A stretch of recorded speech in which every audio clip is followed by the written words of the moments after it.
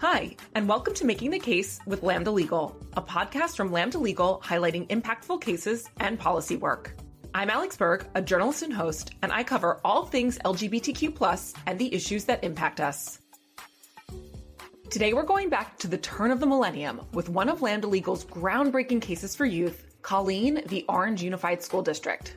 After deferring action on their application for several months, while denying students permission to meet, the Orange Unified School District Board formally denied an application by the Gay Straight Alliance to become a recognized student club. The board insisted it would only reconsider the club's application if the group changed its name and agreed to limitations on speech not required of other clubs. On today's episode, I'll chat with Laura Brill, who worked with Lambda Legal as joint counsel on the case. Brill is an attorney in California and a former Lambda Legal board member. We're also joined by Lambda Legal CEO, Kevin Jennings. In 1990, Jennings founded GLSEN, a national education organization that works to make schools safe for all students, regardless of sexual orientation and/or gender identity. GLSEN developed the Gay Straight Alliance student clubs that this very case encompasses. As GSAs face new waves of attack from the far right, this case feels more relevant than ever. Let's get into my conversation with Laura Brill and Kevin Jennings. Welcome, Kevin and Laura. Thank you so much for joining me. It's great to be here, Alex. Thank you. It's so exciting to be here. Well, I have to say, conversations like this are definitely a balm for the moment that we're in. So let's start with you, Kevin. When you were a high school teacher, you helped students create the first Gay Straight Alliance in 1988. Take us back to that time period. What was that time period like for LGBTQ+ students? Why did you feel compelled to create safe spaces in public schools? Well, I graduated from high school in 1981, and the strategy back then, if you were LGBTQ+, was keep your mouth shut until you graduated from high school, go away to college, come back, and drop the bomb at Thanksgiving. So in the 80s and early 90s, it was very much a don't ask, don't tell environment for LGBTQ+ students. And when we started the GSA in 1988, it was really revolutionary. People had never seen anything quite like that before. And the climate was very hostile. The LGBTQ+ students were next to invisible. So one of the things we had to do was simply convince people that LGBTQ students existed. I don't know whether people think LGBTQ+ people were like Athena and we sprang from the head of Zeus full grown, but they definitely didn't think there were LGBTQ+ students in their schools. It was complete denial. Yeah, you mentioned the climate was quite difficult. This case came about a decade after the formation of GLSEN. Clearly, there was pushback and denial. Laura, you joined a few other legal colleagues to take on the case. Why was this a compelling case, and why did it feel important to be part of the team?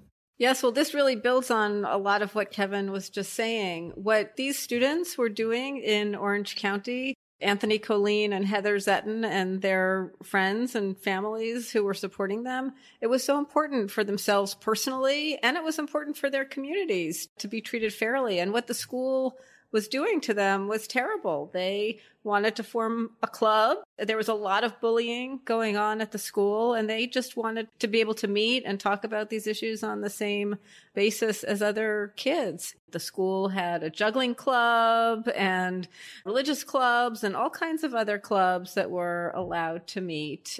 It was our understanding at the time, actually, that the principal wanted to approve the club, but she thought she would be fired by a very reactionary school board that was coming in. And so if the principal won't stand up for her own students, it was just a total no-brainer to say, yes, like who doesn't want to stand up for the kids in the face of people who are supposed to be taking care of them and are turning the other way?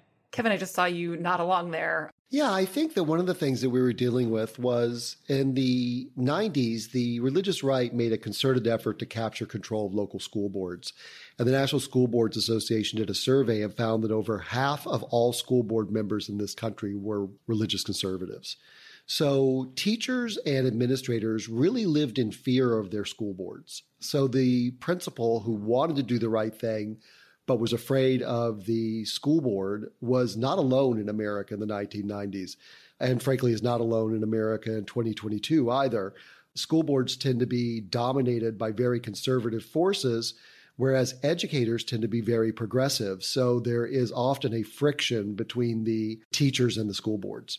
Gosh, there are just so many aspects to this that feel so timely and like we could be talking about when this was actually happening or talking about today. But just to back us up a little bit, on this podcast, we often talk about the strategy and approach to cases. And Laura, it's clear that the Equal Access Act was key here. What is the EAA and how was it critical to this case? Yes, well, the Federal Equal Access Act is a federal statute that really implements First Amendment principles for public high schools. And it came about really as a means to protect religious student groups because school boards and school districts were feeling that if they allowed a religious club to meet, that they would be found to be violating the Establishment Clause. And so what the Federal Equal Access Act did and does is to say if a school board or school district is receiving federal funds and it allows one or more non-curricular student groups to meet on campus, then it can't discriminate based on other student groups based on the content of what they're going to express at student meetings. And so this case was the first time that a preliminary injunction had been granted, recognizing that the same principles that were protecting religious speech were also protecting the rights of LGBTQ students to meet on the same terms. Laura, what happened with this case? How did it progress and how did it end? We filed a lawsuit and we sought a preliminary injunction, which is a ruling from the court saying that we would be likely to succeed on the merits. And the judge granted the preliminary injunction. Usually preliminary injunctions are granted just, you file briefs and you file declarations with them and the court looks at it and decides. This judge wanted to have a hearing. He wanted to have the students come in and he said, so when are they available? They shouldn't miss school. So we'll just keep the court open and they can come in after school and, start giving testimony tomorrow. So this was amazing for the kids to be able to come in and tell their stories. And we were able to cross-examine the school representatives about whether they had other non-curricular clubs that were meeting. That was their defense, that this was curriculum. GSA was a curricular student group. So we got to say, well, there's other student groups meeting, and actually you're not teaching the stuff that the kids want to talk about as part of your curriculum. And John Davidson, of course, from Lambda Legal was involved, and People for the American Way Foundation was involved. And the two lead students, Anthony and Heather, ended up testifying.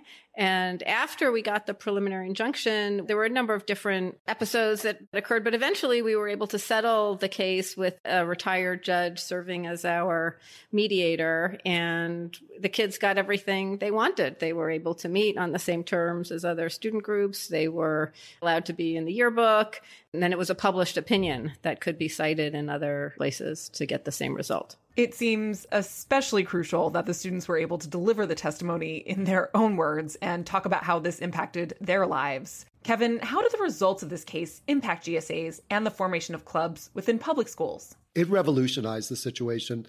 The standard response when a student wanted to start a GSA in the 90s was no.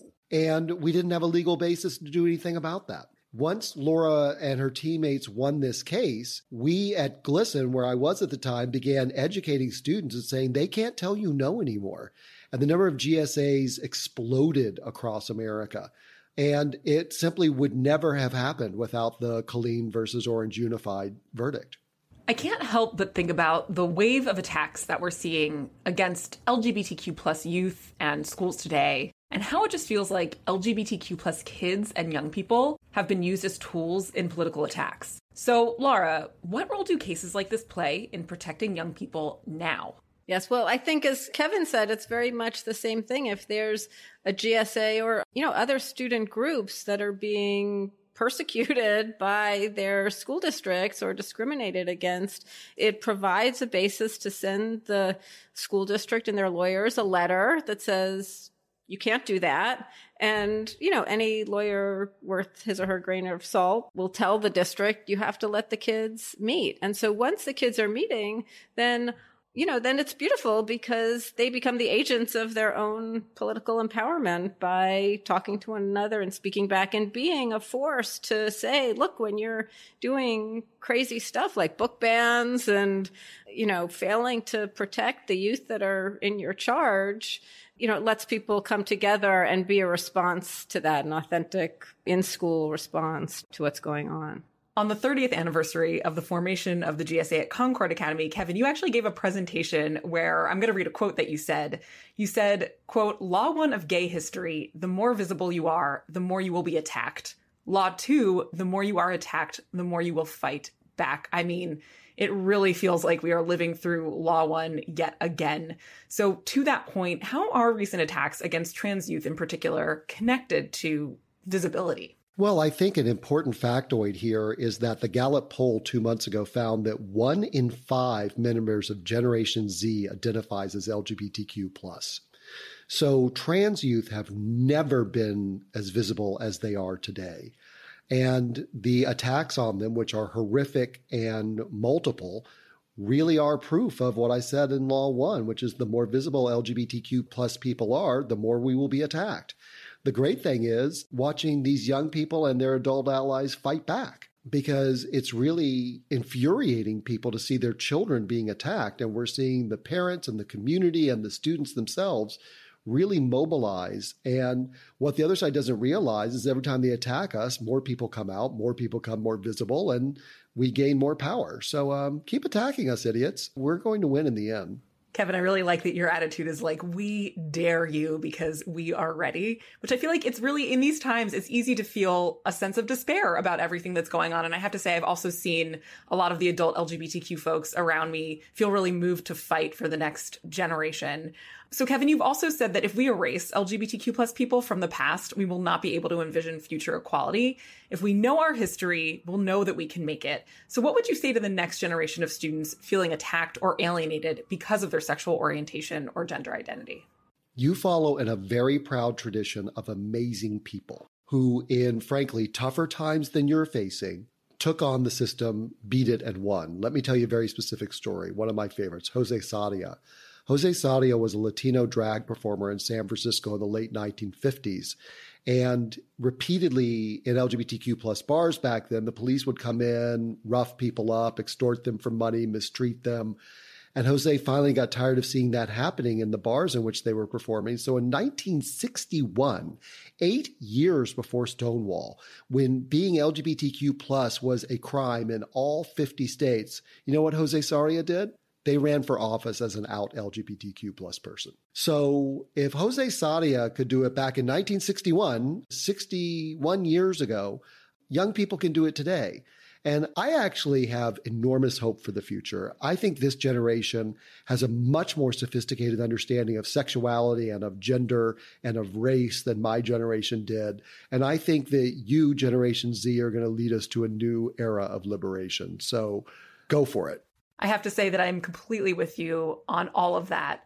Laura, can you give us the final word here? Do you have any words of advice or hope for Gen Z and for the next generation of students who are going to take on this fight for themselves? I have so much hope for this generation. They're incredible. They've lived through 2 years of COVID and they've had, enormous challenges, and they are in the middle of some very dark stuff going on. And, I was thinking back to the radical right sent busloads of people to the school to attend school board meetings. And their objective is to polarize people and to make things harder and to create splinter issues and divide us from ourselves. But the young people don't like that. That's not what they're interested in. They want to gather together. They want to be themselves. They want to support their friends. And so I think the spirit that they bring to it, I hope they will continue to embrace that spirit and to know that they still, despite all of the obstacles and challenges to our democracy, they have enormous political power when they use their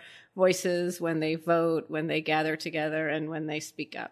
Yeah, if I can piggyback on that, an important history lesson here is that every major civil rights movement in American history has had young people at the front and center. When you look at the people who sat in at the lunch counters back in the 1960s to break segregation, the first 4 of them were college students, and the youngest one was 19. So I really believe that young people can play a particularly critical and pivotal role in creating change on a whole wide range of social issues. Today, Greta Thunberg, the climate activist, is a great example of that. So you have the power, seize it and use it. Well, I think that is the perfect note to end this conversation.